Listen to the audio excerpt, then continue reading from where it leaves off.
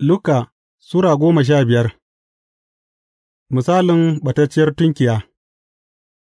Yanzu fa masu karɓar haraji da masu zunubi duka suna taruwa don jin koyarwar Yesu, amma Farisiyawa da malaman dokoki suka yi gunaguni, suna cewa, Wannan mutum yana karɓan masu zunubi kuma yana ci tare da su.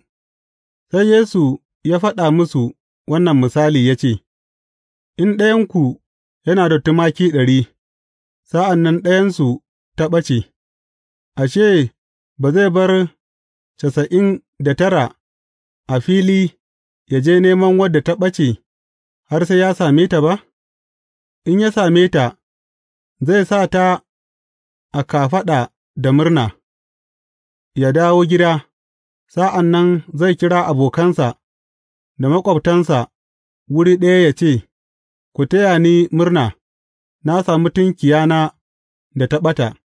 Ina gaya muku, haka za a yi murna sosai a sama a kan mai zunubi guda ɗaya da ya tuba, fiye da masu adalci 99 waɗanda ba su bukatan tuba.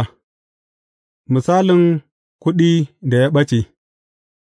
Ko kuwa in wata mace tana da kuɗi na azurfa guda 10, sa'an nan ɗaya ya ɓata, ashe, ba za tă ƙuna fitila ta share gidan, ta nema a hankali har sai ta same su ba? In ta same shi, sai ta kira ƙawayenta da maƙwabtanta wuri ɗaya, ta ce musu, Ku taya ni murna, na sami kuɗina da ya ɓata.’ Haka ina gaya muku, akwai murna a gaban mala'ikun Allah a kan mai zunubi guda ɗaya da ya tuba. Misalin ɗa da ya ɓace. Yesu ya ci gaba da cewa, Akwai wani mutum wanda yake da ’ya'ya biyu maza, ƙaramin ya ce wa mahaifinsa, Baba, ba ni rabon gādona, sai mahaifin ya raba musu dukiyarsa. Bayan ’yan kwanaki, sai ƙaramin ɗan ya tattara kayansa duka, ya tashi ya tafi wata ƙasa mai nisa, a can ya ɓatar da dukiyarsa duka a rayuwar banza. Bayan ya ɓatar da kome, sai ga muguwar yunwa a dukan ƙasar, har ya shiga rashi, sai ya je ya sami aiki a wurin wani mutumin ƙasar, wanda ya aike shi a gonakinsa ya yi kiwon aladu, ya yi marmarin cin dusan da aladu suke ci, amma ba wanda ya ba shi wani abu.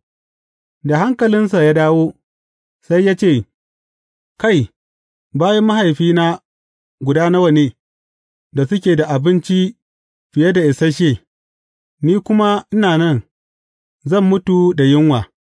Zan tashi in koma wurin mahaifina, in ce masa, Baba, na yi wa sama, na kuma yi maka zunubi, ni ban isa a ƙara kira na ɗanka ba, ka mai da ni kamar ɗaya daga cikin bayinka.’ Sai ya tashi ya kama hanya, ya koma wurin mahaifinsa. Amma tun yana nesa, mahaifinsa ya hange shi, tausayi kuma ya kama shi, sai ya tashi ya ruga da gudu wurinsa, ya rungume shi, ya yi masa sumba. Sai ɗan ya ce masa, Baba, na yi wa sama, na kuma yi maka zunubi, ni ban isa a ƙara kira na ɗanka ba.’ Amma mahaifin ya ce wa bayinsa, Maza, ku kawo riga mafi kyau ku sa masa, ku sa zobe a yatsarsa, da takalma kuma a ƙafafunsa, ku kawo ɗan saniya mai ƙiba ku yanka, bari mu yi biki mu yi shagali, gama ɗan nan nawa dā ya mutu amma yanzu yana da rai kuma, dā ya ɓata amma yanzu an same shi. Sai suka fara shagali. Yayinda ake haka, babban ɗan yana gona, da ya zo kusa da gida, sai ya ji ana kiɗi ana rawa, sai ya kira ɗaya daga cikin bayin, ya tambaye shi abin da yake faruwa. Bawan ya ce, Ai, ɗan'uwanka ne ya dawo, shi ne mahaifinka ya yanka ɗan saniya mai ƙiba, gama ya yi murna yă karɓi ɗansa da ya dawo gida lafiyayye, ba abin da ya same shi.’ Sai yayan ya yi fushi, ya ƙi shiga gida, sai mahaifinsa ya fita ya roƙe shi, amma ya amsa wa mahaifinsa ya ce, Duba, duk waɗannan shekaru, ina yi maka aiki kamar bawa, ban taɓa maka rashin biyayya ba, duk da haka ba ka taɓa ba ni ko ɗan akuya domin in yi shagali da abokaina ba, amma da wannan ɗan naka, wanda ya ɓatar da dukiyarka a kan karuwai ya dawo, ka yanka masa ɗan saniya mai ƙiba.’